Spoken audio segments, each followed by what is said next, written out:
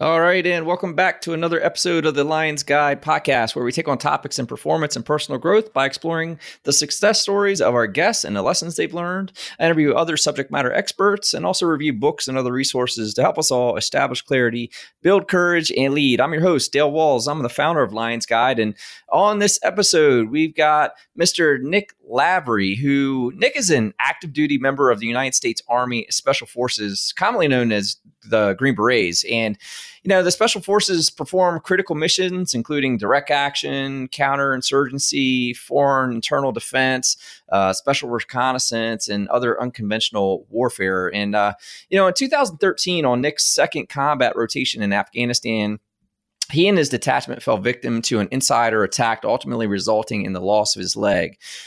Following a year of surgeries and initial recovery, including the use of a prosthetic at Walter Reed National Medical Military Center, you would think that would be the end of Nick's military career. However, refusing military medical retirement, Nick set his sights on returning to operational status. In 2015, at the conclusion of a challenging comprehensive assessment designed to evaluate Nick's abilities to operate, he returned to his detachment and was subsequently deployed once again to Afghanistan, conducting full-spectrum combat operations. Nick is considered the first Green Beret to return to combat as an above-the-knee amputee. Pretty awesome stuff. And so on this episode, Nick and I explore his journey from childhood all the way up into service, and how he transitioned to a really focused high performer, and most importantly, the mindset that got him back into combat action after losing his leg. So Nick's an awesome dude, and I love this episode. I think you're gonna love it too. So if you like the sound of that, before we get started, hey, hit that subscribe button now so you don't miss any of our other great guests and content. As always, this podcast is sponsored by Lions Guide. And if you've been tuning in, getting value from the show, then do yourself a favor. Go out to lionsguide.com and join our member community called The Pride. For no cost to you, it's free. You can get access to all kinds of free exclusive content to include yet to be released episodes of the podcast, got reading lists. We've been doing a ton of live virtual training events with former podcast guests and others who have great lectures to give and frameworks and tons of knowledge there. So check it out. We've also got a private online group to engage with other growth-minded members and a whole lot more. So joining the Pride is free, and I'm putting it all together to help folks break out of their ruts or break through to the best version of themselves by establishing clarity, building your courage, and being the true leader of your life. So go out there, check it out now. Go to lionsguide.com and join us today. With that all said, let's start the show.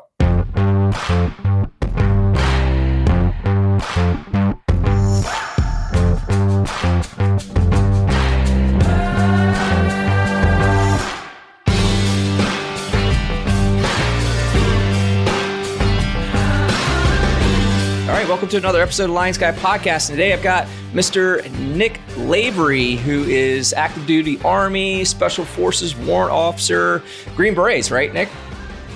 That's correct. Green Beret, actually considered the first Green Beret to return to combat as an above-the-knee amputee, which I'm sure I've got questions about, as a veteran. That seemed like really unique for you to kind of be able to stay in service, especially combat service for that. So I'm interested to kind of pick around that. But also TEDx speaker, author of the new book, Objective Secure, which we'll dive into. And Nick, welcome to the show, my man. Thanks, Dale. It's good to talk to you, man. Yeah, definitely. So give us a quick version of who you are and what do you do? Yeah, you hit the professional stuff already, man. Been doing this now 14 and a half years. Originally from Boston, Mass. People probably would have figured that out here pretty quick. I grew up there, born and raised. Entered the military after college. I ended up going up and attending University of Massachusetts up at Lowell. Played football up there and got out. After I graduated and started looking at options to enlist, I came in as a Special Forces recruit, otherwise known as the 18 X-ray program, which gives guys off the street the chance to just go straight into the Army Special Forces. And I've been doing that really ever since. Last, certainly not least, I'm sure something we'll get into is I'm a proud father of two young boys. Oldest is 4, going on 5 here in April. And our youngest is about to be 10 months. My wife is also active duty Army. She's actually currently deployed. And yeah, man, they are the highlight of my life and deeply rooted into the why, which again, I feel like we'll probably touch on here as we go. Yeah, definitely. And I guess like I'm always interested in people's background. So, and that's a question I have for you. So you did college before you did service, Yep. but did you go in as an officer or did you go in enlisted? I came in enlisted. Yeah. It's funny. I've been asked that question before, why didn't you come in as an officer? And there's a couple of reasons. One is the 18 X-ray program is only offered to enlisted guys. So if you wanted to come in as an officer, that wouldn't be an option for you. You'd have to come in, go through the regular Army process, and then request to go to selection and go that route. Coming in as enlisted, it gave me the chance to do the X-ray program, the 18 X-ray program, which I was drawn to, mostly because of the speed in which it could get me into special operations, which is where I knew I wanted to work. So there was that at the top. And then beneath that was a somewhat warped interpretation of what officers actually do in the military, right? I don't come from a robust military family. I've learned most of it as I've gone along. And my initial interpretation was that officers are the guys that sit behind desks and enlisted guys are the guys that actually go out and get their hands dirty and do stuff. Now, that's not entirely 100% accurate, although there's some truth to that, right? But I very much wanted to be a worker and be the guy doing the thing rather than the guy telling the guy to do the thing. It's kind of ironic because, a few years ago, I did transition to warrant officer. So now I am a commissioned officer, although warrants and traditional officers are, different in nature. So it was really mostly based off of the speed in which I could get into Army SOF.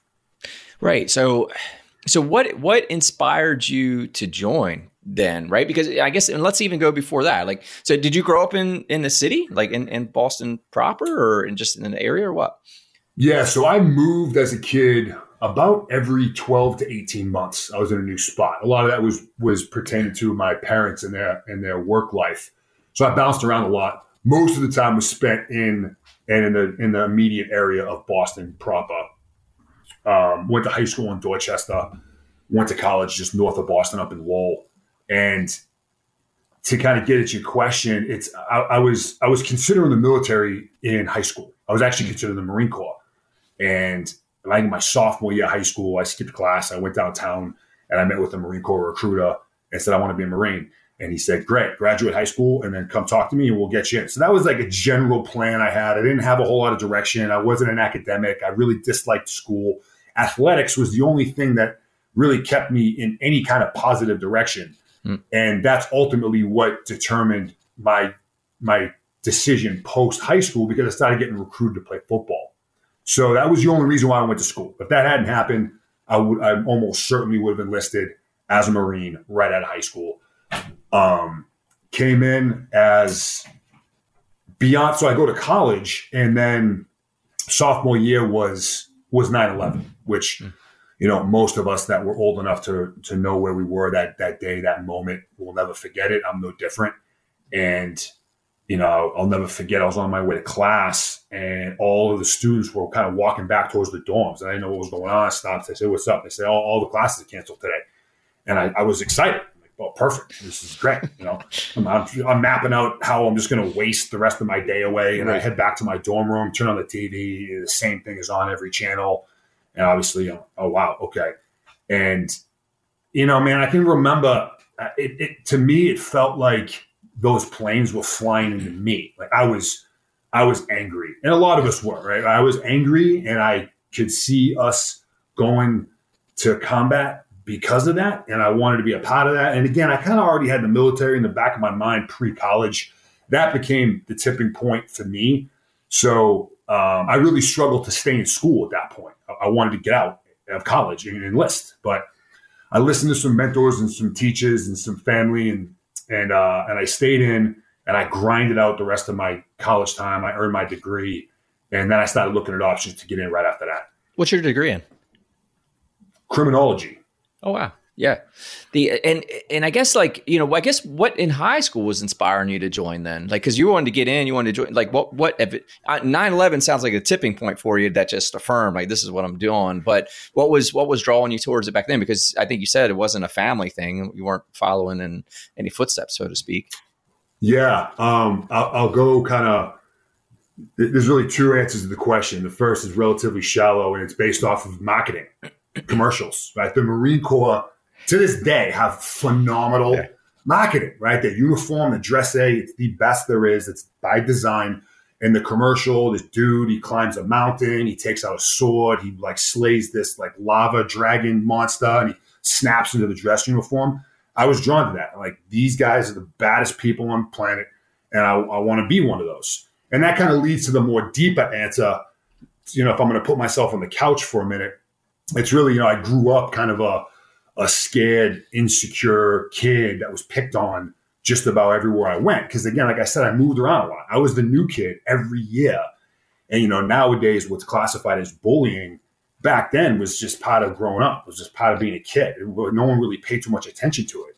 Yeah. So I was insecure. I lacked confidence. I really wanted to be, respected and tough and strong. And the Marine Corps is what gave me that outlet. So that just became the go-to at that point.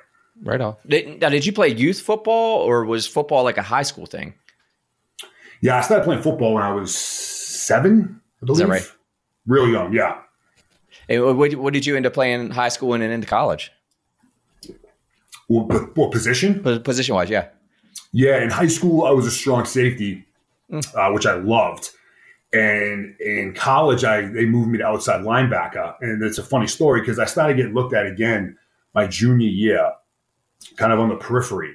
And it was in between, I want to say it was my junior and senior year of high school. I was real late to the puberty game, right? Real late, which was also a struggle when all my friends have like deep voices and they're getting facial hair. And I'm like this tiny little squeaky voiced mouse running around. In between my junior and senior year, I shot up over that summer, like 7 inches in height. I mean, it was nuts. I hit this crazy growth spurt. And the same recruiters that saw me as a junior were now seeing me as this 6'4"-ish, lanky, skinny, like gangly, kind of awkward athlete. And they're like, what happened to the dude we saw that was, 5'7" just last year? So I managed to maintain my speed and my athleticism, but they saw that, hey, this dude's got an entirely different frame for us to have to work with. So we're basically going to spend the first year or two just teaching him how to train, his nutrition, and stack on the weight to match the height. And eventually he'll play linebacker for us. And that's ultimately what happened. Right on. Awesome. Now, what division did you end up playing in college? D2. D2? Right on. Cool. Yeah. And you didn't have any bigger aspirations of football beyond college? I did. Yeah, I absolutely did. Yeah. I didn't have the skill to get to that next level.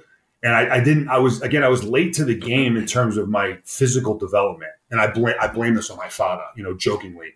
So my birthday is September 1st, which puts me in this really interesting category of, do you start him in school early or do you wait? Yeah. And I was pushed into, kindergarten at a very young age while everyone else was a year older than me. So I started college ball at 17 years old. Right? As a freshman in college, I was 17. And most of my classmates were either 18 or 19. So I missed out on a whole year or potentially 2, right? Like some states like Texas is kind of big for this, where they'll hold students back. So, they graduate college or they graduate high school at like 20 years old and they're just animals, right? They get all that time to develop. I was on the opposite end of that spectrum. And I'm kind of joking, but I was late to the game to build my body up to a point where I even had a physical shot at it. But I also lacked the work ethic and the discipline and the dedication and the focus that it really does take to make it to that next level.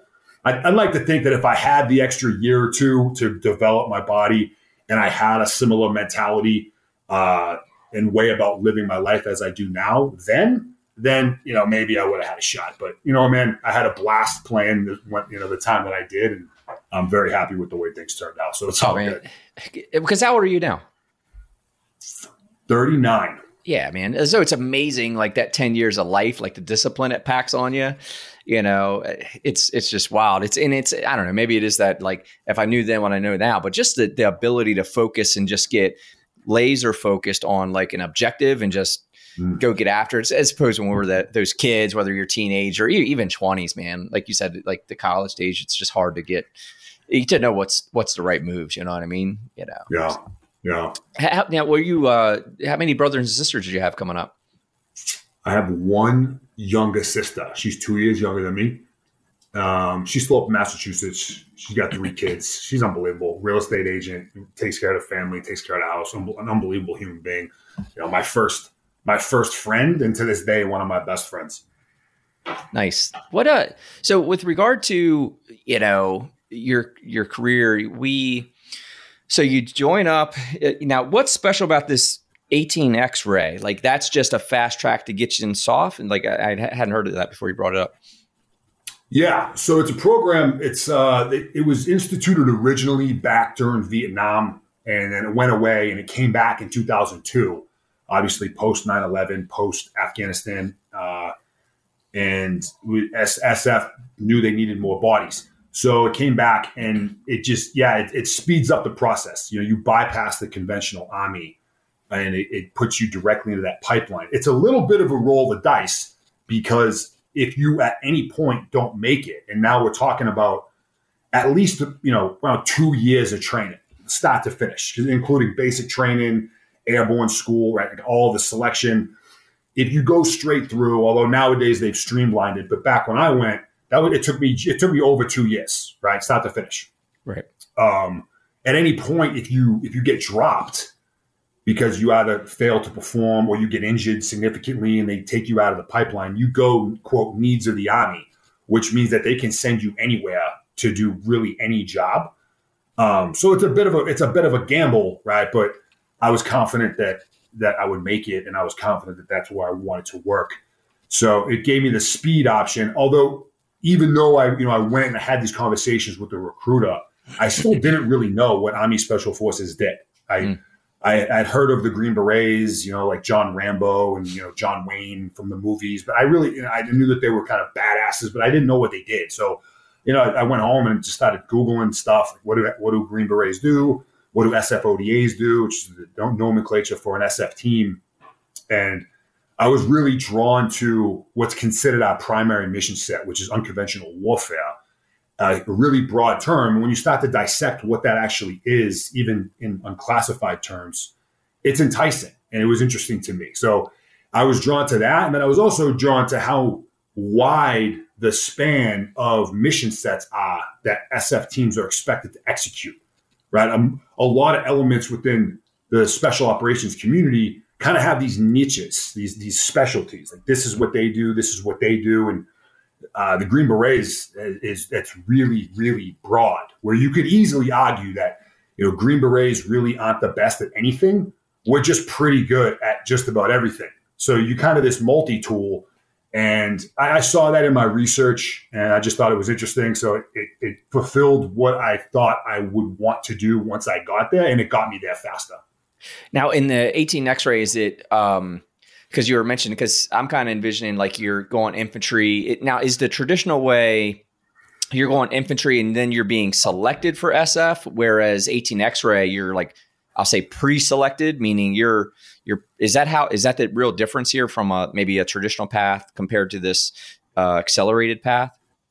So pre-selected probably isn't the way to label it. The recruiter, and this can get subjective, does have a list of criteria that they're looking for who is a viable candidate to be an 18 X-ray, right? Your ASVAB score, that's objective, right? You have to score a certain minimum on that test, but then they're supposed to, and let's say that they all do, evaluate the person's physical capability, psychological capability from whatever they can assess, et cetera. The process for an 18 X-ray is you come into the Army as an 11 Bravo, as an infantryman, right? So you go to Fort Benning. That's where you do basic. Technically, it's OSIT, one station unit training, because you go right into your AIT all at the same time down at Fort Benning. So you Which is still a common path, right? Like you're still doing traditional basics, still doing traditional combat training. Okay. Yep. So standardized infantry basic training and standard infantry advanced individual training. You get done with that and you are classified as an 11 Bravo infantryman. Mm-hmm. And then you just go straight to airborne school, and then you go straight to selection. And now the pipeline has changed, 15 times since I went. As opposed to doing some sort of like infantry MOS, basically, like a machine gunner, tanker, whatever. Yeah. So you come in as an X-ray, you're coming in as an infantryman. Yeah. If you go the more traditional route, meaning you're already a service member, you're already a soldier, it doesn't matter what your MOS is. Mm-hmm. So you don't. If you're an admin clerk, you don't need to go reclassify as an infantryman to then come to SF selection. Any MOS is welcome to go to selection once you're already in the Army. Yep. Right on. The with regard to what you thought it would be, right? You're talking about doing all this research. I mean, was it what you expected to be, or were there any surprises once you got in? There were a lot of surprises when I got in. Yeah, a whole host of them, man. You come in, and again, I was angry, and I wanted vengeance, and I wanted to make people pay for what they did. And in my mind, all I was going to do was, kick down doors and shoot terrorists in the face. Like that was it. That was all I was going to do. And you learn very quickly that that's not all you do. Especially as a Green Beret, right? I will say that, my first deployment to Afghanistan, which was about 6 months after I got through the qualification course and got to my team, we were in Afghanistan, and there's a 9-month rotation, and I was on a specialized team that didn't focus solely on direct action, right? So we were exposed to, or I was exposed to, I talked about that kind of wide array of core tasks and missions. So I was exposed to a ton of them on that first deployment. And these were experiences that even some of the most seasoned guys that were around really didn't get a chance to do. They just weren't tasked to do that. So I was doing everything from getting up on up-armored trucks with 50 cals and machine guns sticking out of them all over the place to go on, an overt type op, to being in a soft-skinned Corolla in civilian clothing driving through downtown Kandahar, right? So it was just such a wide span of different things that we were doing over those first 9 months that I was trying to, drink through a fire hose and take all this stuff in. So I learned. Maybe you said it. How long were you in before you got deployed on your first deployment? I got through the Q course, and then I was in Afghanistan. I think it was maybe 6 or 8 months later. No kidding. Yeah. So like a relatively quick turnaround. But I learned real quickly that there's just a lot more to what we do in this profession than shooting bad guys in the face yourself. So yeah, it was not what I expected, because there was just a lot more going on than what I expected. Sure. Now, that said, the quote, you want to kick in doors and shoot terrorists in the face, that mentality, right? You're rolling in, want to be special forces, but you're not coming from a military family. Like, how's your mom, dad, sister, like, taking this version of you who's like, I'm finishing school and I'm going to go kick doors in and shoot terrorists in the face? Like, what's mom and dad saying about that, Nick? Yeah. Petrified. Yeah. Scared. It's funny because I graduated college. I was 24 years old, right? It took me 6.5 years to get through college, right? Again, not an academic, grinded through. 24 when I graduated, or 24 when I enlisted. And I remember telling my father, like, hey, this is what I'm going to do. And my father's real close in age to me. He had me when he was like 20. So we're like also really good friends. I'm like, hey, Dad, I did the research. I met with the recruiter. This is what I'm doing. And his response to me was, no, you're not. And he was dead serious, as if he was going to. And you're 24? That's the 24-year-old you're having this conversation? Yeah, 24, just graduated college. And his response was, absolutely not. You're not doing that. As if I was, 9 years old and he was going to send me to my room. And it was just, it was out of fear. And I can appreciate that now, especially as a father. So, they were nervous. They were scared. And then, we can get into this whenever you want. But obviously I put them through, the arguably as close to the worst case scenario as it gets, with me still being alive anyway, right? Like that close to death and them having to go through that. So they weren't really excited about it. But obviously, fast forward a few years, and they're both all into the military, and they read all the stuff, and they speak the language the best they can, and they're my biggest fans, and they're just amazing people. I love it. I love it. And what? So yeah, let's dive into it. So walk me through your deployments, what you're learning, and I guess what's changing with you as you're going through this. How are you changing? As you're going, right? Because you're coming out of college, right? Not academic, you're an athlete. But how's the transition? What's the pre-service Nick versus the beginning of service, and how are you growing through this? What are you getting out of it? Man, a lot, so much, Dale. Pre-service, right? Late high school and through most of my college career, I was a bit of a punk. If I would wrap it up into kind of a single word, right? Got in trouble, lacked direction. And a lot of that, I kind of talked about growing up as this insecure, kind of scared kid. That lingered for a really even long with your time. size, even when you packed on size. Yeah. Yeah. Even once I got bigger and stronger. And at this point, I'm boxing, I'm doing MMA and I'm martial arts. I'm a bad motherfucker, right? But still, I just had this desire to prove myself to other people. And I was concerned about people thinking that I was weak. Right. And I don't want to go too far down the psychological rabbit hole because it gets kind of long and deep quick, but I made a lot of really poor decisions, even through college. And things could have gone left or right, really easily. The military ended up being kind of almost coming full circle back to when I was in high school, kind of my outlet to get me on a positive direction. So that was kind of a major point of growth right there, just getting in and then starting to recognize the significance of discipline and structure and teamwork and leadership and following a leader, right? And taking orders and hard work, right? So I'm getting this kind of framework, this foundation. And then kind of a second growth point happened because when I came in, like I said, I wanted to come in, I wanted to fight, I wanted to kick ass, I wanted to get some vengeance. But my original plan was to come in, do my first 5 years, and then get out, right? I was going to take my skills, my experience, and take it to another sector of United States government service. That was my plan. Well, that first deployment I mentioned, 9 months, mostly in Kandahar, in 2011, when things were real hot and heavy. After that trip, actually it was during the trip, about halfway through, I couldn't imagine doing anything else. It was when I really fell in love with the profession. It no longer was a job for me. It was a lifestyle and one that I wanted to maintain. So I actually re-enlisted right there in Afghanistan for another 6 years on top of that. So that was kind of transition point, kind of 2 or 3, once I'm already in service. And then, fast forward another year or so to the deployment where I got banged up a bunch of times. And then that obviously was kind of the catalyst for a whole nother kind of trajectory shift.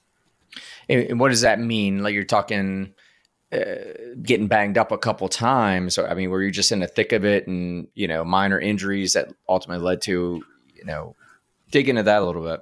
Yeah. So my second combat rotation into Afghanistan, this was in 2012.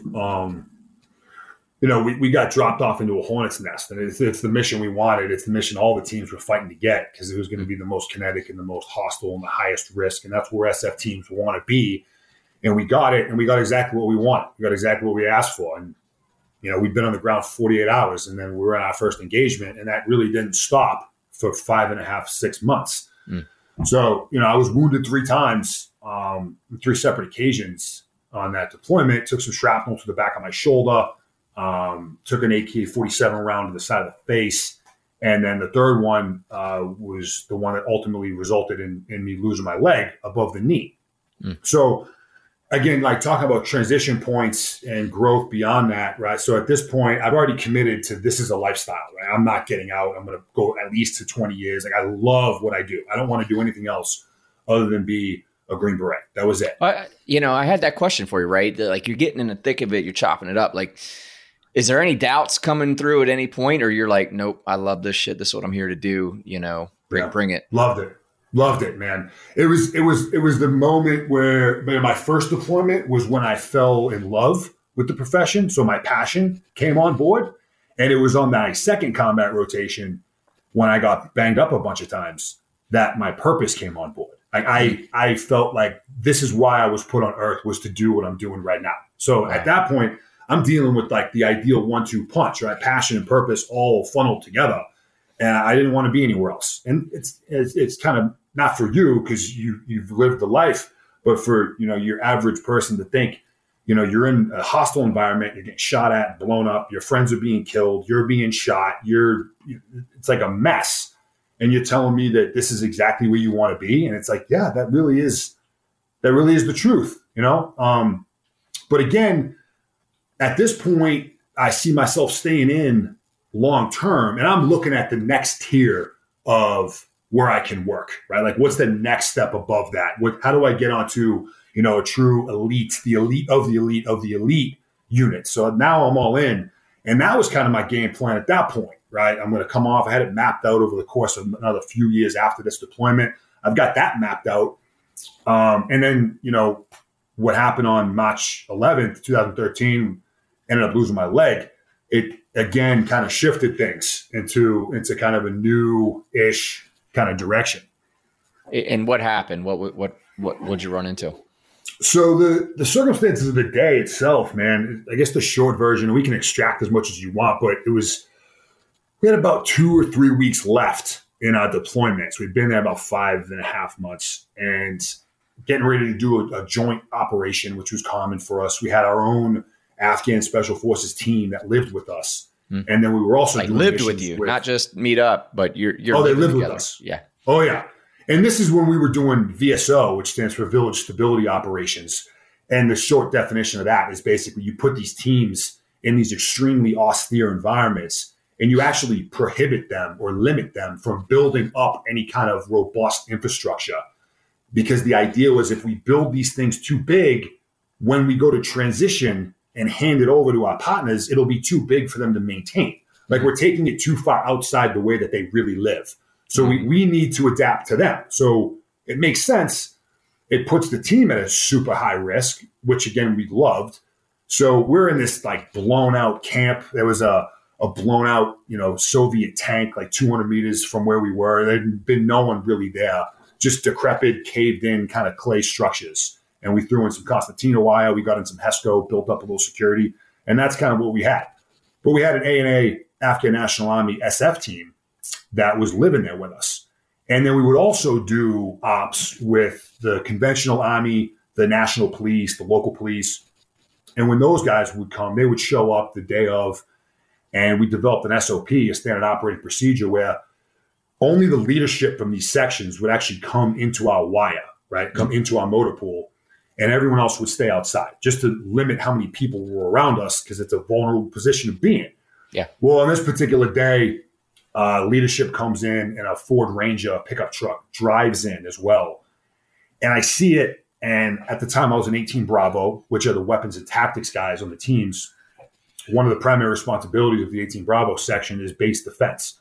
So I'm the one that myself and my teammates created our base defense plan, and I'm witnessing a violation of that. So I'm immediately irritated.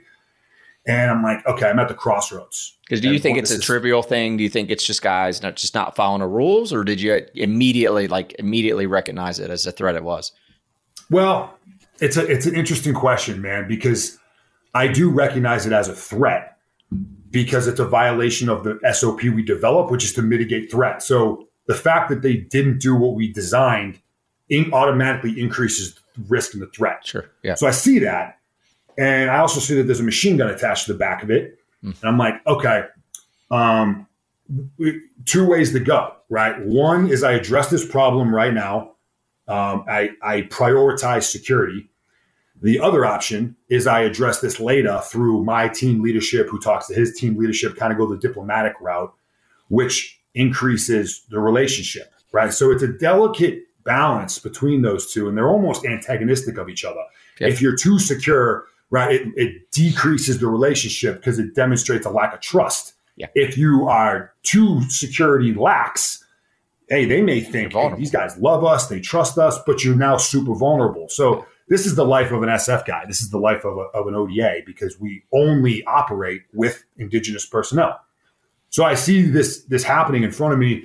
I'm at that crossroads, and I decide to wait. I said, okay, I'm going to talk to my team sergeant or my captain after we get back from this thing, and he'll deal with it. And again, this brings up a good point, a solid lesson learned. After 5.5 months, you become conditioned to a lot of, sloppiness that, your partner force may go through. And it becomes really difficult to fight that urge to be complacent. And even the best of us are subject to that. And I was in that moment.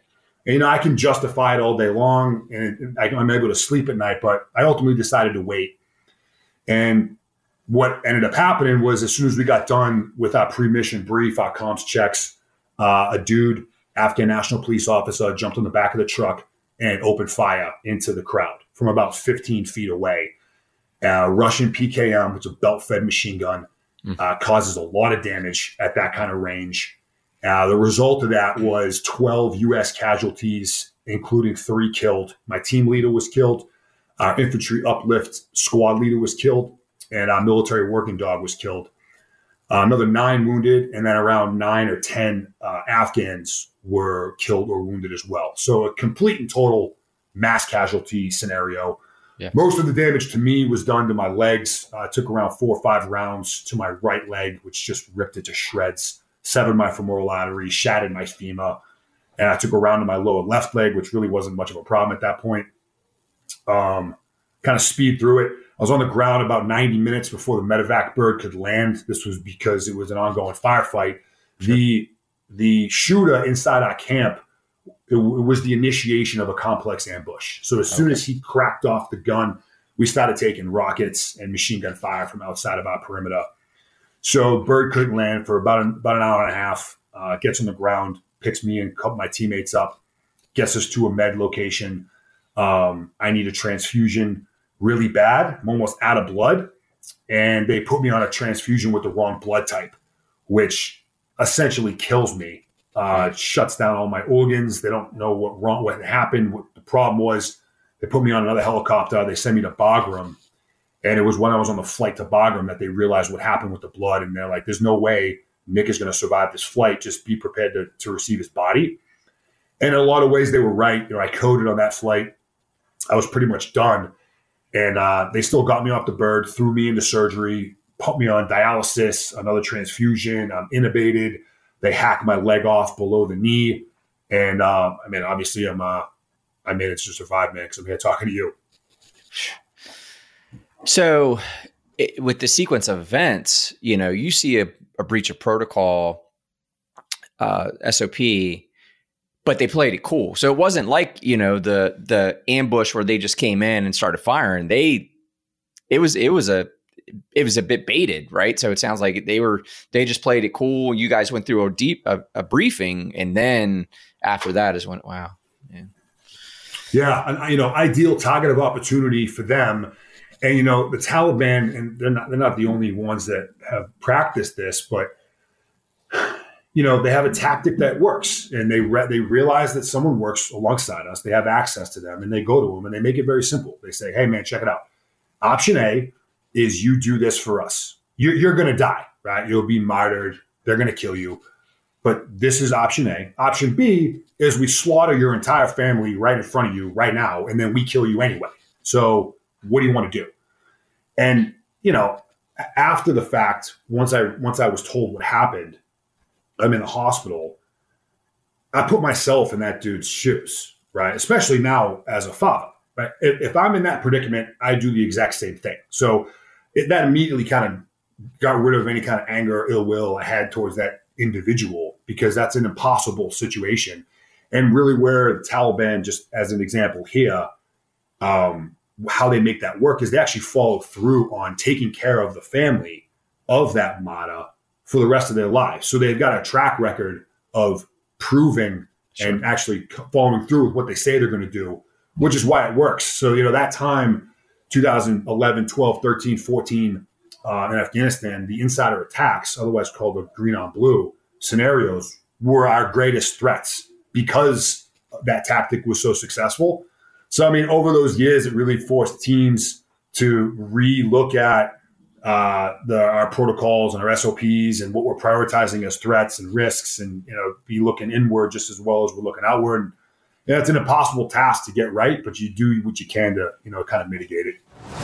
Hey guys, Dale here, and I wanted to take a quick break to invite you to join the launch of the Lions Guide community called The Pride. You see, whether it was at work dealing with the demands of the day or maintaining the demands of my life at home, I always seemed to feel like my struggles were unique. Like somehow I was the only one struggling to find joy amidst all the weight that I felt I was carrying each day. And what I've come to realize is that we all have our struggles that we're up against, and it's pretty demanding. The only way to rise to those demands is to decide and make the change to adopt a growth mindset, to be what I call a high performer. And that's why I started Lions Guide. I want to help you break through to the next level of you and your ability to not only meet, but exceed those demands on you. And in doing so, find your joy again. If you're a growth-minded individual ready to make a change, then I'm here for you. And this is how you get started. I invite you to visit lionsguide.com and sign up to join the Pride. The Pride is the Lions Guide community for growth-minded members like you. Once signed up, you'll get special access to all the free content and resources I'm putting out there. You'll also be invited to join my live online events where I host sessions on personal growth and high performance. You'll also be able to engage with other growth-minded members on our private online group. Also, if you enjoy the podcast as a member, you'll get access not only to all the podcasts, but also the podcasts that have been yet to be released. So get access to all this and more. So break out of that rut, break into your next level, and join me on lionsguide.com, and let's grow together. Go to lionsguide.com and become a member of the Pride today. Now back to the show. From your opinion, man, I just curious. I mean, is the anti-American sentiment, like I guess is that a minority, but it's a minority that has the power and the will to conduct themselves in such a nefarious way as you just described? Like, what's the reality? Like, because, you hear things, but what's the reality of being there as far as, I've got this vision that there's a populace that wants our help, but there's a minority that's in power. That's, what's the reality of it? Are they... Crazy question, I know, but just kind of curious, like, as far as like the people you work with, where they wanted our help and want to be free, or what's the? Yeah, it's a good question, man, and I think that it's safe to say that there's no 100% right answer. If I look at this solely through the lens of my experience over there, I spent a lot of time in Afghanistan. I'd say, generally speaking, the local populace want to live a life of relative peace, and they want to raise their families. And most of them have very simple aspirations for what, success and happiness looks like. They want to raise their crops. They want to raise a family. They want to keep them safe, and they want to hand over their farm to their kids. And like, that's what life looks like. In a lot of ways, it's kind of tough when you come from the West, and we've got, Instagram and podcasts and, Starbucks and like all this stuff. It's normal for us. And you spend some time in some real kind of austere, almost like backwards time, like prehistoric conditions, where it takes a minute to even wrap your mind around, oh, this is really how you live. Like you're living in a house made of the ground, and you're totally okay with that, right? Like, do you not know what else is out there? Which could actually be the case with some tribes in some locations. They literally don't know, or they do, and they're like, yeah, but this is just how we live. This is our culture, right? So I think, again, most just want to live that life of kind of peace and solitude. And I think that they're put oftentimes in between a rock and a hard spot, where it's, are you going to agree to support whatever that looks like? NATO, the Americans, whoever's over here, that's here to help us. If I do that, what does that do to my risk from these other individuals that have more guns than I do and more people than I do? Or do I support this militia, this gang, this organization, this whatever you want to call it, and the Americans and their big trucks and all their machine guns, they keep showing up here and they're like, hey, they're asking me these questions. Like, it's a really difficult position to be in, so I don't think there's a right answer for them. They've gotten a lot of practice at it, right? We were over there 20 years. And it's also very regionally based, man, depending on where you go, north, south, central, the sentiment and the cultures do shift depending on where you go. So again, I don't think that there's a clear cut black and white answer to the question from our perspective or from theirs. Yeah. Yeah. And we're not going to jump into politics, but all this divisiveness that we see, the kind of like the basis of my question, I've found my experience and kind of like why I asked that was I try to tell people, I go, look, man, you got to realize, like, I feel like a majority of us, and I go like 85% of people just want life, liberty, and the pursuit of happiness, right? Like all this shit that we hear, this divisiveness, polarization, whatever. I say, when you talk to real people, like the general populace, I don't care where you're from, what you do. Like, I feel like a majority of people I meet, come across along the way are there, right? They just want life, liberty, and pursuit of happiness. And they, like you said, they just generally want a peaceful, I'll go so far to say loving a purposeful existence, and I just wanted to bring that up because I think like I just always, every opportunity, I want people to hear that reminder, man, like just step aside sometimes and just realize like we're all human beings, like living the thing, and but the majority of people you're ever going to meet just want that life, liberty, and pursuit of happiness, regardless of color, race, religion, party, whatever, so anyways, so you're on the flight. Are you conscious? Do you know what's going on? Do you know how severe it is? Are you dipping in and out? Like what's going on with you at this point? Yeah. The initial medevac, Bird, I knew how serious it was because I knew my femoral artery was severed. I treated myself out of the gate and throughout that initial response. So I knew the severity of it. In fact, I was convinced. I also knew, I didn't think, I knew I was dying right there and then. I knew it. There was no question about it, right? The amount of blood that was pumping out of me was like, okay, there's only so much of that in you, and you're going to continue to lose it unless you're able to get a clamp on the artery itself, which isn't happening anytime soon. So we're pretty much done here. So I get on that first bird, and one of my teammates that loaded me on, they said their goodbyes to me and back to them. And I'm like in and out of consciousness, but I remember, I'll never forget that moment. I don't think my heart has ever been filled with that much pride and love ever before.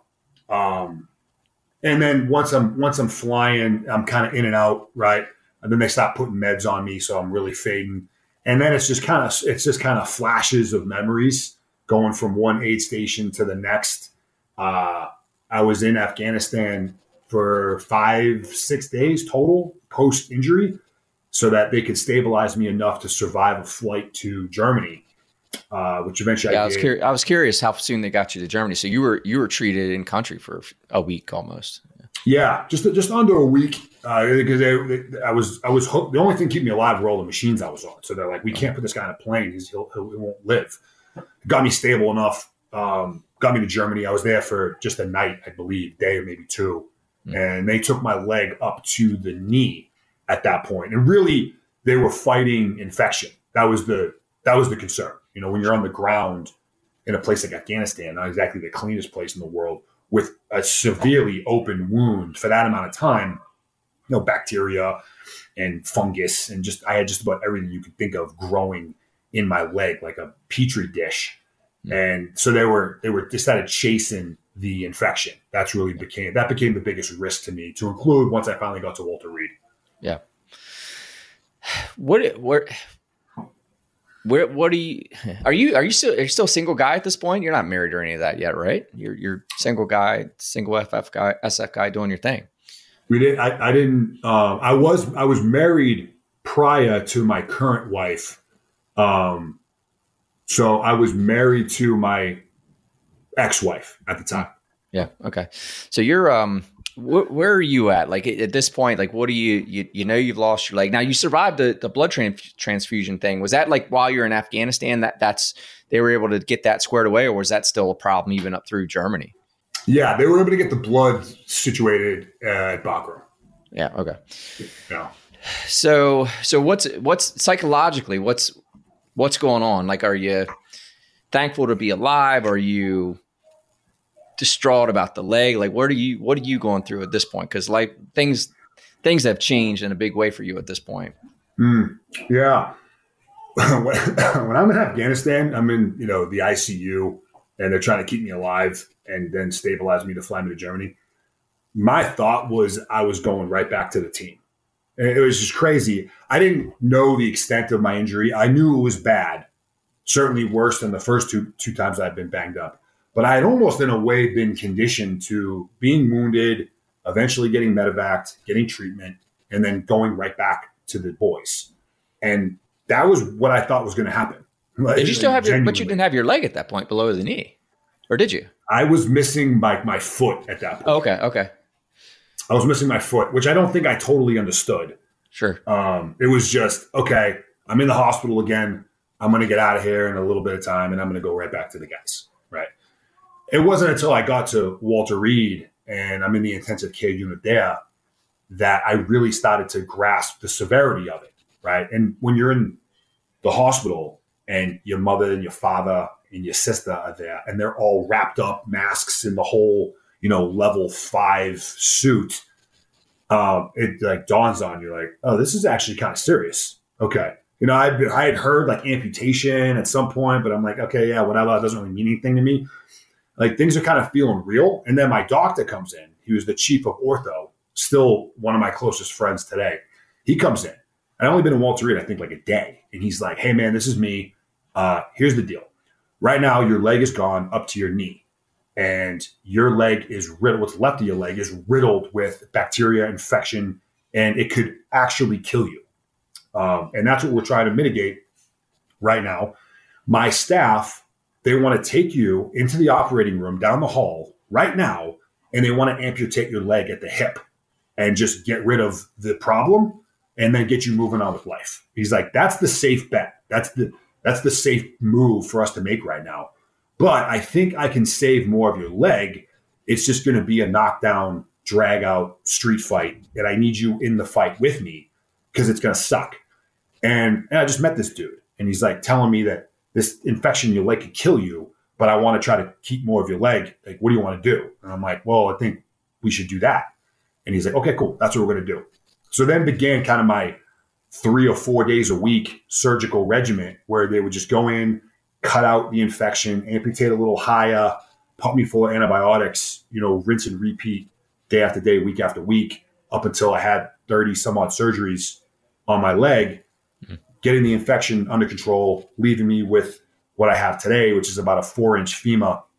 So, what I'm thinking was a bit of a journey, but it was really condensed, man, because I went from this point of being like, I will be back with the team in a week. And then fast forward just 7-8 days, my doctor's like, you could die right now. And I'm like, oh, well, let's not let that happen. But also I want you to save my leg. And he's like, cool. Now I don't know what's going on, but I'm also whacked on ketamine and Dilaudid, and I'm on a whole bunch of cocktails, and I'm in surgery every other day. Right. So I don't really have an opportunity to fully grasp what's going on. And then once I get off, once the surgeries start to die down and I'm weaning off these drugs, so fast forward 4 or 5 weeks beyond that, it's like, okay, your leg is gone. Most of it, you have only this little tiny piece left. What are you going to do? And right there and then, dude, I decided kind of back to where I began was I'm going back to the team. I don't know how or if it's even possible, but as it stands right now, that's the mission, and let's stop moving in that direction. And that's a you versus you conversation. You're going, I'm going back. How are we going to get there? Like that's your new mission. Like you go from get through this, your doc rallies the troops, so to speak, with you going, hey man, we want to save as much of your leg. Need you in this fight with me. You're going through that. And now you're through, you're done. You got the infection. You've saved just above your knee, right? That's where you end up stopping with that, with the as far as like way above the knee. Yeah. Oh, really? Oh yeah. My femur is 4 inches long, which is super short, and it's even considered shorter, which sounds weird, but when you're 6'6", like I am, it just increases the length the prosthetic has to be, so it just makes it a little bit more challenging. Okay. So yeah, because seeing pictures of you, it looks like you've got just like an above the knee amputation, but is that not so? You've actually got prosthetic above the knee, and is that what's attaching to the from the knee on down? So yeah, my residual limb, which is the proper way to say stump. Apparently, I didn't know this, but stump is like an offensive term to some people. I can say it because I'm talking about myself. Right. Right, my stump, my residual limb, 4 inches femur, no quadricep, no hamstring, right? Infection ate both of those muscles. So I only have a couple small little muscles in there. Adductor, abductor, right? Like lateral and medial muscles, tiny. And that's it. Bone, tissue, and it's not a whole lot to work with. I think it's safe to say that I've been left with just enough to operate as an above the knee amputee as opposed to hip dysarticulation. So yeah, and what I like to point out, which I was ignorant to until I went through the process, is it's really not the loss of the limb that makes the difference. It's the loss of the joint that makes the difference, because we can replicate a tibia and a femur really easy nowadays. It's the ankle, knee, and hip that we just haven't quite figured out how to replace as great as the one that we had when we entered this earth. So every joint you lose just increasingly compounds the difficulty that you have to go through to remain as functional as you once were. So again, the doc, his staff, hip dysarticulation, that was plan A. He decided he was willing to fight it out to keep me as an above the knee. And although, I'm confident with my abilities, and I do believe that, anything is possible and all that stuff, if they had done what they wanted to do initially, it's safe to say it's as close to impossible as it gets for me to still be doing, what I'm doing now. Yeah. So to say I'm grateful for, my friend, my doctor, would be a drastic understatement. Yeah. Well, it's like the losing 2 joints versus 3 and kind of how you're explaining it, right? Because if you went all the way to the hip, now you're way more severely debilitated than where your situation. So was there mentally, were you ever faced with just the despair that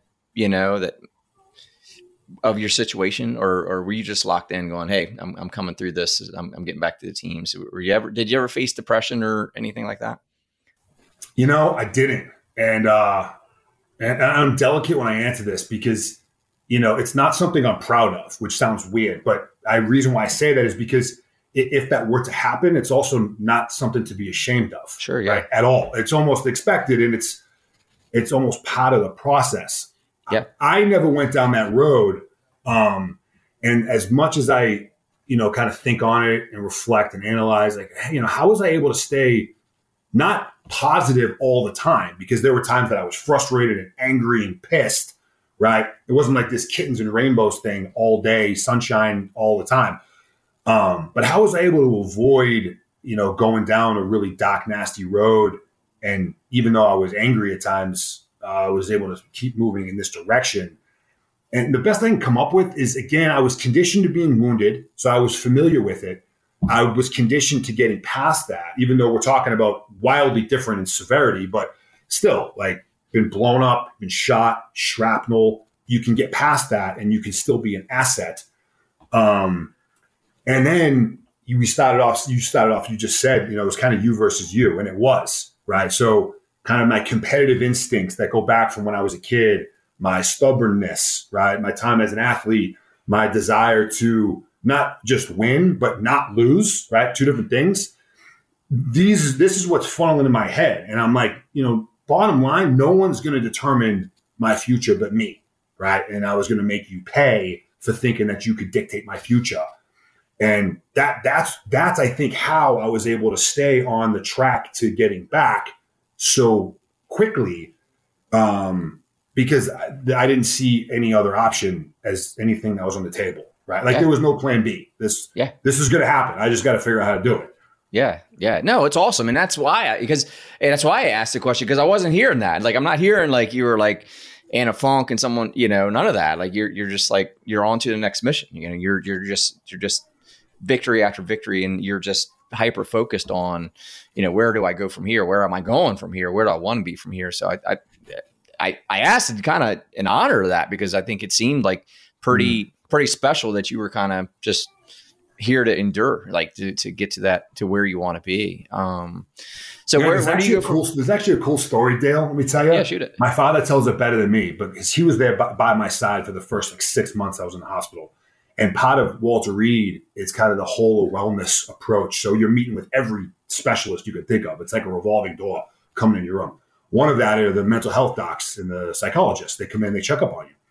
And it drove me crazy. I'm like, doc, I'm fine. Like, get away from me. He's like, nope, like, we're going to talk. This is part of the process. I'm like, okay. So we talked 3, 4, 5 different times. And I'm telling him, hey, man, I'm going back to my unit. I'm going back to my team. I will be back in Afghanistan conducting combat here at some point.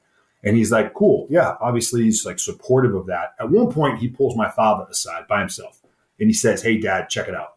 I don't think Nick really has grasped the severity of his situation because he's talking about going back to Afghanistan, like doing all this like, crazy stuff. I just want you to be aware and prepared for that moment where the light bulb kind of clicks on and he realizes that that's not really a practical option.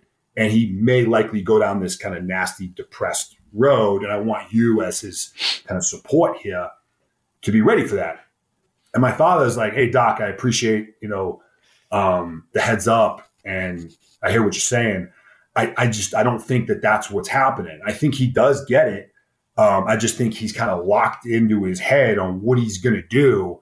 And he's not seeing anything other than that. So, obviously I'll keep an eye on it. Thank you very much. And that's kind of the way it ended up playing out. So even the mental health docs that were there were like, yeah, this dude's kind of, almost at that tipping point, but like, when's it going to happen? It just didn't happen, which, right. Again, is kind of cool. Yeah, it is. And he's trying to, call attention to the, what he's seeing as a mental health kind of trigger, like, hey, he's not seeing reality. He's, whatever. And no, that's awesome. So if it wasn't mental, like what was the biggest challenge through all that process for you that you had to overcome? Oh man, it's tough to say the biggest, cause there were just so many, but the one that comes to mind, the soonest when I'm asked that question or something similar is having to accept the fact that no matter how much time I spent in the gym or how advanced of a prosthetic I was given, I was not going to be as physically dominant as I was with 2 legs. Right. And again, we've talked about a lot of this. Like I grew up an athlete. I grew up, wanting to be this big alpha tough guy, spent time in the boxing ring. Like my body and my physical characteristics became my coat of armor that protected me from feeling bad about myself. And I didn't want to go back down to that place because I did it and it sucked. So I identified as this physical, capable human being, right? I'm like 80% brawn, 20% brain.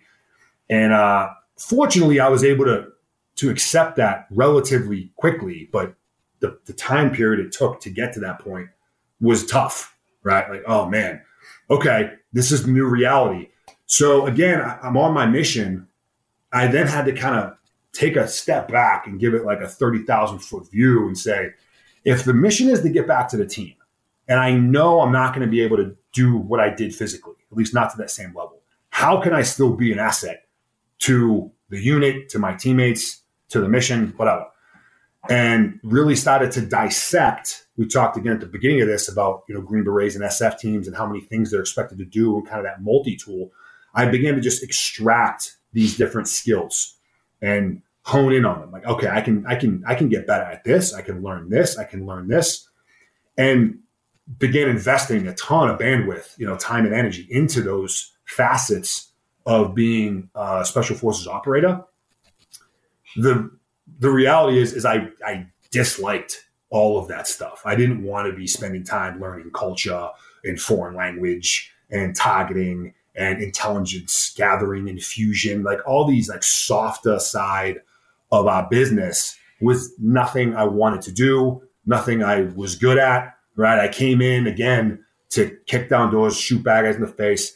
And that's what my team wanted me to do. And it was a win-win. But I saw that I needed to make up the gap between what I was going to lose physically. So one is accepting the fact that that's my reality. And then once you take it a step farther, it's the discipline and determination to invest in these things that you dislike, almost operating, or actually I'd say literally operating on blind faith that it's going to pay off, right? Faith being the belief in something for which there is no proof. Like I didn't know that if I spent, 40 hours this week learning this thing, it was going to matter. But I believed that it would matter. So I did it. And over time, that compounded, and to kind of just come full circle, once I did get back to the team and I was back in Afghanistan as an amputee, 2015, I was actually able to employ a lot of these different skills that I had invested in all the way back to when I was at Walter Reed.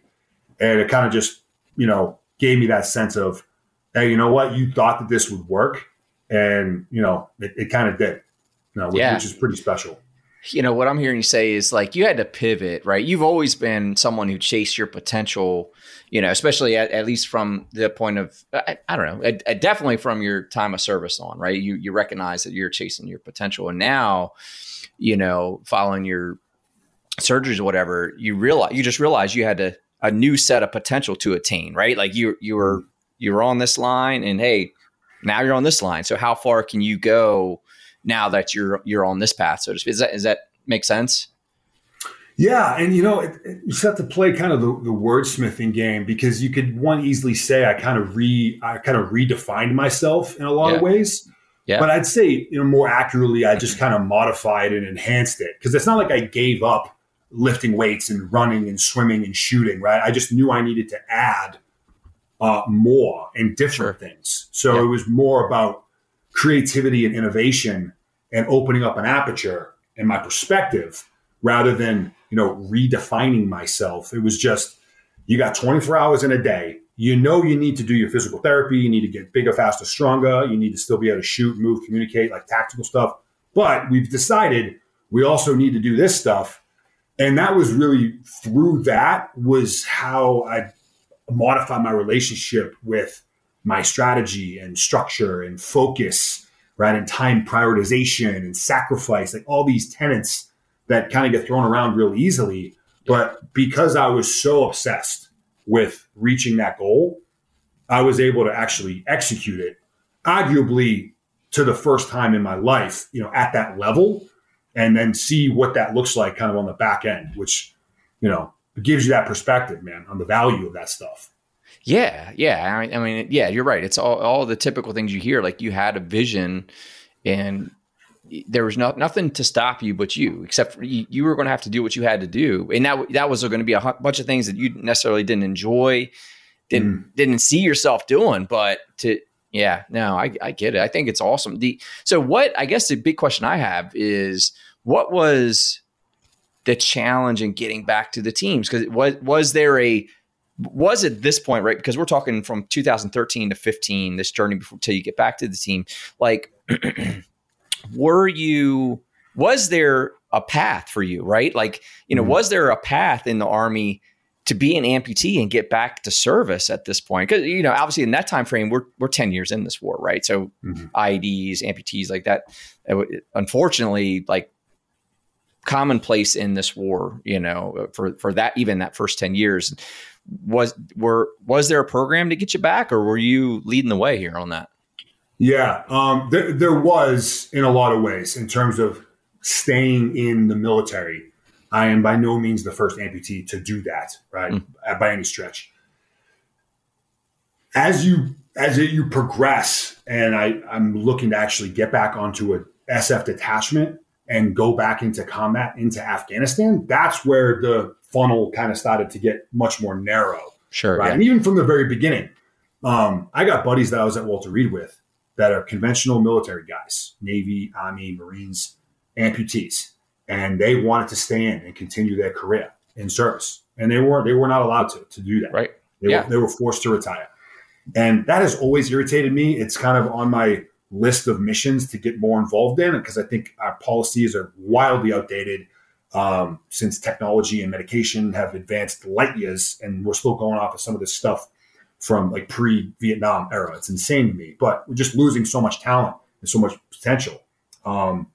I was obviously able to do that. It's like, well, how were you? Well, there's obviously the physical and the training and the mentality, but there's the administrative side that we have to also look at, because that was also a street fight.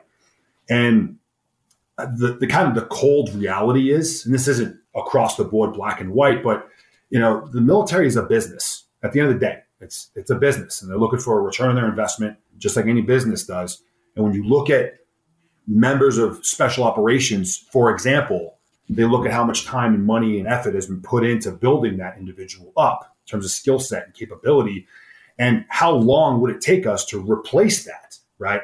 It's more based on that than really it is on the kind of humanitarian side where we should let this person stay because it's the right thing to do, right?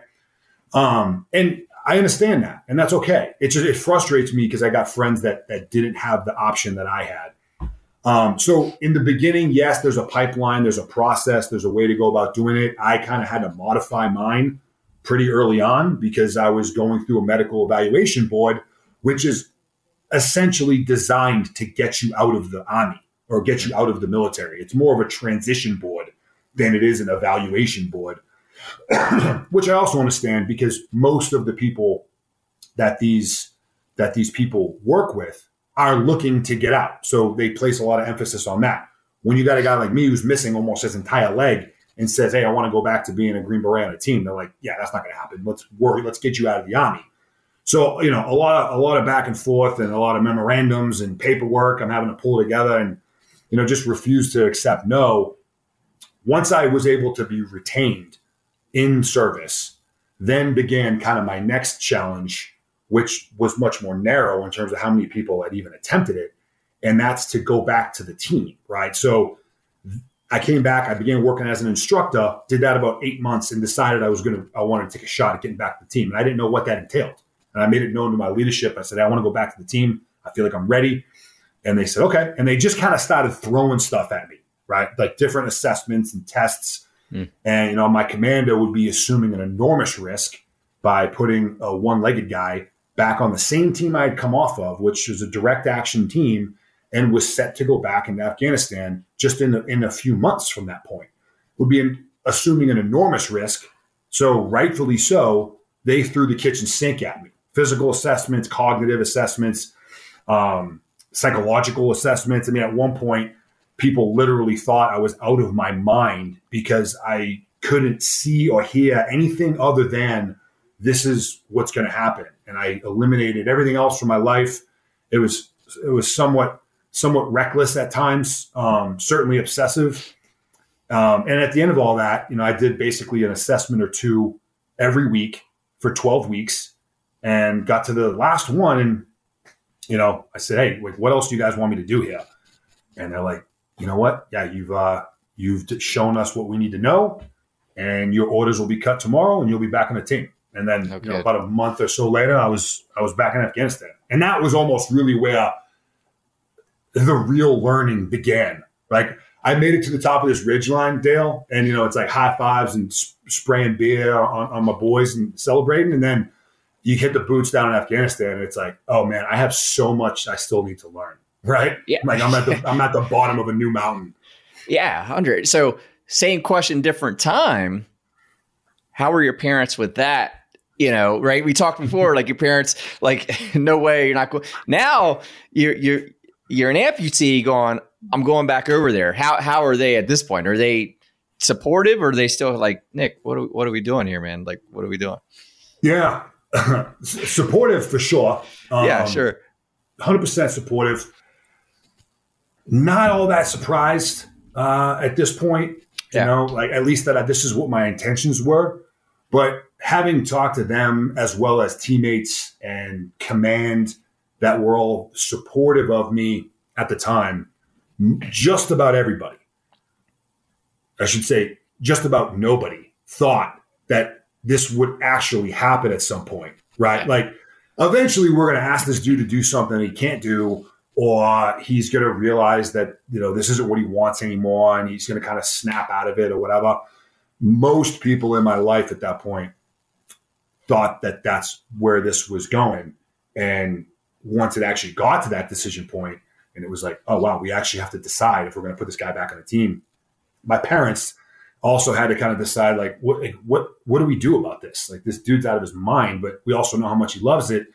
So they weren't surprised. It brought back the same fear and concern, but really, man, you know, me as a two-legged guy versus me as a one-legged guy, like my mother's going to be petrified for 6 months when I'm in Afghanistan, no matter how many limbs I have. Right. Same with my father, same with all my friends and family. So, I mean, it really didn't change things all that much. It just kind of kept the same, level of concern that you have for your kid. Yeah, man, I love it. Like I love the relentless, like, mission focus. So talk to me. I know you've done a lot of stuff on like that warrior mindset. Like what's the warrior mindset to you? Like what? Yeah, man. So to not to go too in depth, man, it's just kind of the framework that I've used, where I've taken the warrior ethos and used that as a model to demonstrate the different mental tenets or principles that I found to be important for me when I was going through the process of getting back to the team and continuing to do what I do to this day, obviously on one leg, right? So, looking at what that is, I'll always place the mission first. I will never accept defeat. I will never quit. I'll never leave a fallen comrade. And, you mentioned the book early on. I kind of used that model to extract the mentality, the mindset side of the house, and just use that as a way to kind of organize it before then moving quickly into the strategy and tactics behind how do you actually take that and make something real of it. And I think that that's important because there's so much stuff out there, great stuff that I've learned so much from on the importance of mindset and mentality and what you're thinking about and how you focus and channel your thoughts. Incredibly important. But I also think it's equally important to take that conceptual level stuff and bring it down to the ground where someone can say, okay, I understand the importance of focus and structure and discipline, but what does that really mean for me as a mailman or a soldier or a consultant or a small business owner? Like I'm waking up tomorrow at 6 a.m. What is that? Like, what does that turn into in three-dimensional reality? So with the project, again, I didn't want to just leave it there at that kind of warrior mindset level. I wanted to dig in deeper. And really, again, this is anecdotal. This is from what I've been through, what I experienced, just to give that to the next person who is struggling to identify a goal or struggling to overcome the adversity that is between them and the goal. And, just take the lessons learned that I've been through and try to mitigate some of that downside. Yeah. And it's important because, you and I talk about this offline, like everyone has some battle to fight, we're all fighting some sort of battle, whether, it's as simple as someone trying to get in shape or all the way up through to someone who's lost a limb trying to get back to their team. Right. But you're right. The mindset has to be there to get started. And then you've got to constantly test that mindset. Like you've got to tactically, you got to keep testing it, refining it and getting through it. Cause you can think about this stuff all day long from a mindset perspective. But once, pardon the analogy, but once bullets start flying, you got to be able to maintain and persevere through it, through the suck, the tactics, right? The operation of it, I think it's really important. And I love that you mentioned mission first. And because that sings to me from, Marine Corps primary leadership objective is mission accomplishment. Secondary is troop welfare. So talk me through why that made the cut for you as far as mission first. Yeah, man. What I love about it at first is it's got just such a strong kind of military tone. And then to be able to take that and kind of translate it to your average civilian or non-military personnel, because you just said it, everybody has a mission, right? Everybody has a dream or an ambition, right? A vision of themselves doing something else or doing something better or being someone different or whatever. Everyone's a strong word, but I do believe everyone has that. I would even take it a step farther to say that I believe everyone wants to be great at something. Whether that's a job or a skill or craft or a relationship. I want to be a great parent. I want to be a great spouse. I believe everyone truly wants to be great at something, whether or not we have the self-awareness and honesty to accept that, because even just doing that puts yourself out there. It makes us vulnerable to say, man, I really want to be great at this, but do I have what it takes to execute on it and do all the things that's going to be required to make that a three-dimensional reality?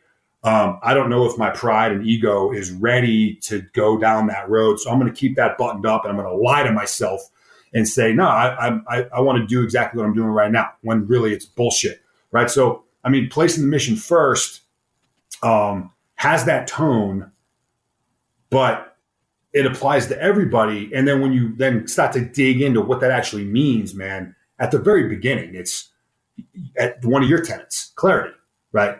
Do we have clarity into what the goal actually is? Have we identified what it is? We talked about self-awareness and honesty, and those are critical, right? Because especially today's world, what we project and how concerned we are about people's perception of us, and forgetting all that and having that honest, no bullshit conversation with ourselves. What do I want to do? Who do I want to become? And identifying that is absolutely critical and step one, because if you don't know where you're going, any road will take you there. It doesn't matter how fast you get there. It doesn't matter how many obstacles you blow through. You can arrive and you're like, this really isn't what I want to be doing. I just went through all that hell to get here. So it's like doing land navigation, man. Before you take off through the wood line at 100 miles an hour at midnight, plot your point, triple check, quadruple check your point to make sure that it's really where you're trying to get to. Because if it's not, it doesn't matter how successful you are at reaching it, you're in the wrong place. You know what I mean?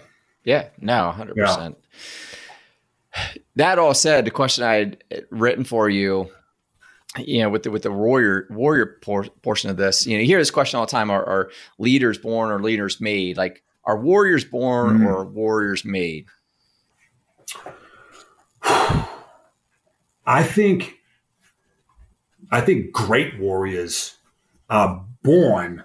And what I mean by that is I think that they have inherent skill, otherwise known as talent, that is in line with that. And they have the sense of purpose attached to it, meaning they have the feeling that this is why they were put on the earth, right? I think great warriors have those. You look back, through time. One of the ones I look up to is Hector of Troy, right? Which kind of has a bad rap because of what happens in the movie Troy with Brad Pitt, who drags him behind a chariot. But if you actually look into it, and I love Greek mythology, it's, he was the champion of all champions, right? I mean, the ultimate problem solver, the ultimate family man, and a phenomenal tactician and a phenomenal fighter, right? The guy was born to be a warrior and leader, and that's what he did. And so I think to be great, you do have to have some of that built within you. Now, saying that, I am a huge believer and advocate of skill over talent, right? Talent being something that we do best with the least amount of effort, kind of genetic skill, and then skill being earned through hours and thousands of hours of hammering on a craft. I think there's more value in the skill side of the house. So do I think anyone can be one? Yes, because I really dislike limitations really across the board. But to be truly great, I don't think it's based on how accurate you are with a rifle or your ability to swing an axe into somebody's face. It's about having the purpose within your soul that pulls you in that direction is what makes warriors great warriors. Yeah, absolutely. That's it's great. Angela Duckworth's Grit. You ever read or heard of that book? Like, she talks about just the combination of passion and perseverance. When I hear people talk about that, it's it always sings out because she really talked good about that. And David Fico did another great book on grit as well, Growing Your Grit. But so talk to me about your book. What's it about? Why'd you write it? What's it about? It's about a lot of what we've been talking about here. Why I wrote it kind of answers the question best. I guess the short version is if you go back to like 2019, right? So my first deployment as an amputee was 2015. Now 4 years has gone by. I've done multiple other rotations. I'm getting more into the public interviews and social media stuff, which was and still is a struggle to be accepting of.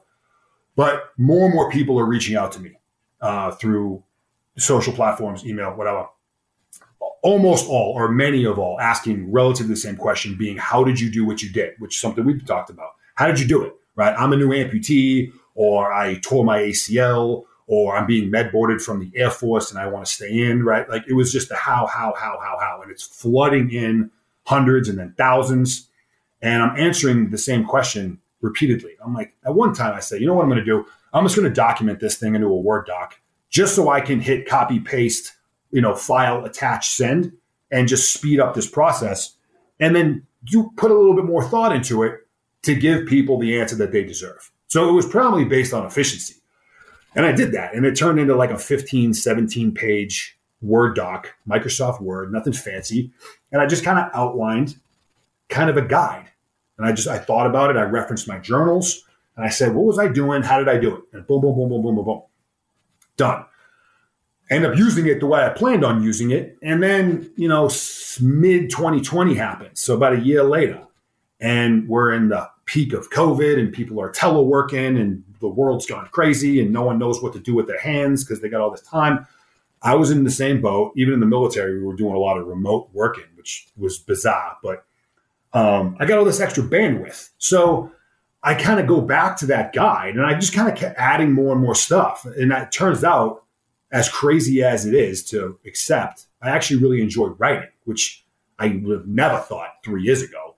But I do. It's therapeutic and it kind of helps. It kind of feeds my analytical mind, right? Like I'm a student of psychology. I'm a practitioner of philosophy. So, I ask a lot of questions and I answer them and I just kind of start writing. So I'm doing that. And this guide is kind of growing. And around May timeframe, one of my best friends, we've been friends 20 years, played football in college together. His mother's been in the book industry her whole life. He calls me up and says, hey, dude, have you ever thought about writing a book? And I'm like, no. And he's like, well, I think you should. And I'm like, okay, like about what? He's like, you tell me. But like, I think you need to do this. And I'm like, get out of here. And like, I hang up and whatever. But then he planted the seed, man. And now it's like starting to grow and like fester and it's like irritating me. And he hits me back. So you think about it? And I said, yeah, I did. And you know what? I kind of already started doing this like a year ago. He's like, tell me about it. I do. He's like, I think that's what it is. I don't think we do an autobiography. I don't think you do a bunch of, cool guy action stories from Afghanistan. There's plenty of that. And I don't think that's something that you're inspired by, which I was not. And he's like, keep going. So basically COVID gave me additional time and energy. A close friend of mine produced a SPOC. The general population, those that were curious that I was trying to assist, kind of began the process a year prior. And, like with some things, I have a tendency to get real dialed in. And I found myself waking up at 2:30 in the morning and I just couldn't sleep. I'd get up, I'd be at the computer and I was hammering out 500-600 words a day. And you fast forward about 4 months and I'm at 70,000 words. And like all of a sudden you have a book on your hands. So it still very much is that same guide. It's, it's a manual from my perspective, things I've learned and things retrospectively I found to have a lot of value in assisting me get to where I am today. And then just enough kind of personal examples in vignettes kind of mixed in there to give each of these tenets and principles some context. So reader is able to kind of put themselves in my mentality. And when I realized how important this thing was, this is what I was going through. So yeah, I think barring anything crazy, Dale, it'll be out this week, which is exciting. Today's the 17th. Yep. So yeah, I'm eager to get it out there and really just let the book do what it was designed to do originally, 2 years ago, just at scale. Yeah, no, that's awesome, man. And kudos for you. Like what I love about you, man, is like you just take it on, man. Like all of it, like whatever's thrown in front of you, like take it on. What's the title? Why Objective Secure? Where did that come from? Yeah, Objective Secure is a tactical term that we use most commonly when conducting direct action. And if you think about conducting like a raid, for example, so you got a structure, a compound, or a house, and before you hit that objective, before you hit that target, you break it down into different sectors, right? Whether that's based on floor or lateral, north to south, east to west, however it is. And as you're planning your scheme, you've just got your target broken down into smaller sections. So as you're clearing and you're creating security and creating corridors to move, you've got sector secure, alpha sector secure, Bravo sector secure, whatever it is. And then you eventually get to a point of objective secure, which means that you've got containment, you've got isolation, it's been cleared at least once, and you've got relative freedom of movement. You've got a place to reconsolidate. You've got a place to make exterior communications, right? And if necessary, you've got a place to kind of fall back to. So it's not the end of a mission or the end of an operation, but it is a significant point within that because it gives you that foothold and place to maneuver from. Objective Secure in terms of the book is really the same thing, right? So you're moving towards your goal, your dream, your mission, and along the way is a series of objectives that have to be secured along your route. So just taking a macro goal and breaking it down into smaller, more obtainable goals, breaking down over time. So it's both a tactical term, a philosophy, and then also part of an actual strategy. Yeah. No, it's awesome, man. I could keep you all day, man. We haven't gotten a bunch of stuff I wanted to get into, but we'll start wrapping this up. How do people? Where's the book going to be? How can people find you, hook up with you, and so on? Yeah, man. Book will be available on Amazon. Signed copies will be coming out via our website, which is machinenick.com. That's got links to all the socials. It's got links to the nonprofits that I work with and support, charitable organizations. It's got a way to reach out to me directly, whether that's for business or just, hey, man, it's 3 a.m. and I've got some concerns. Can you help me? I go through all of them myself diligently. So by all means, check it out. Check out the book if you're interested.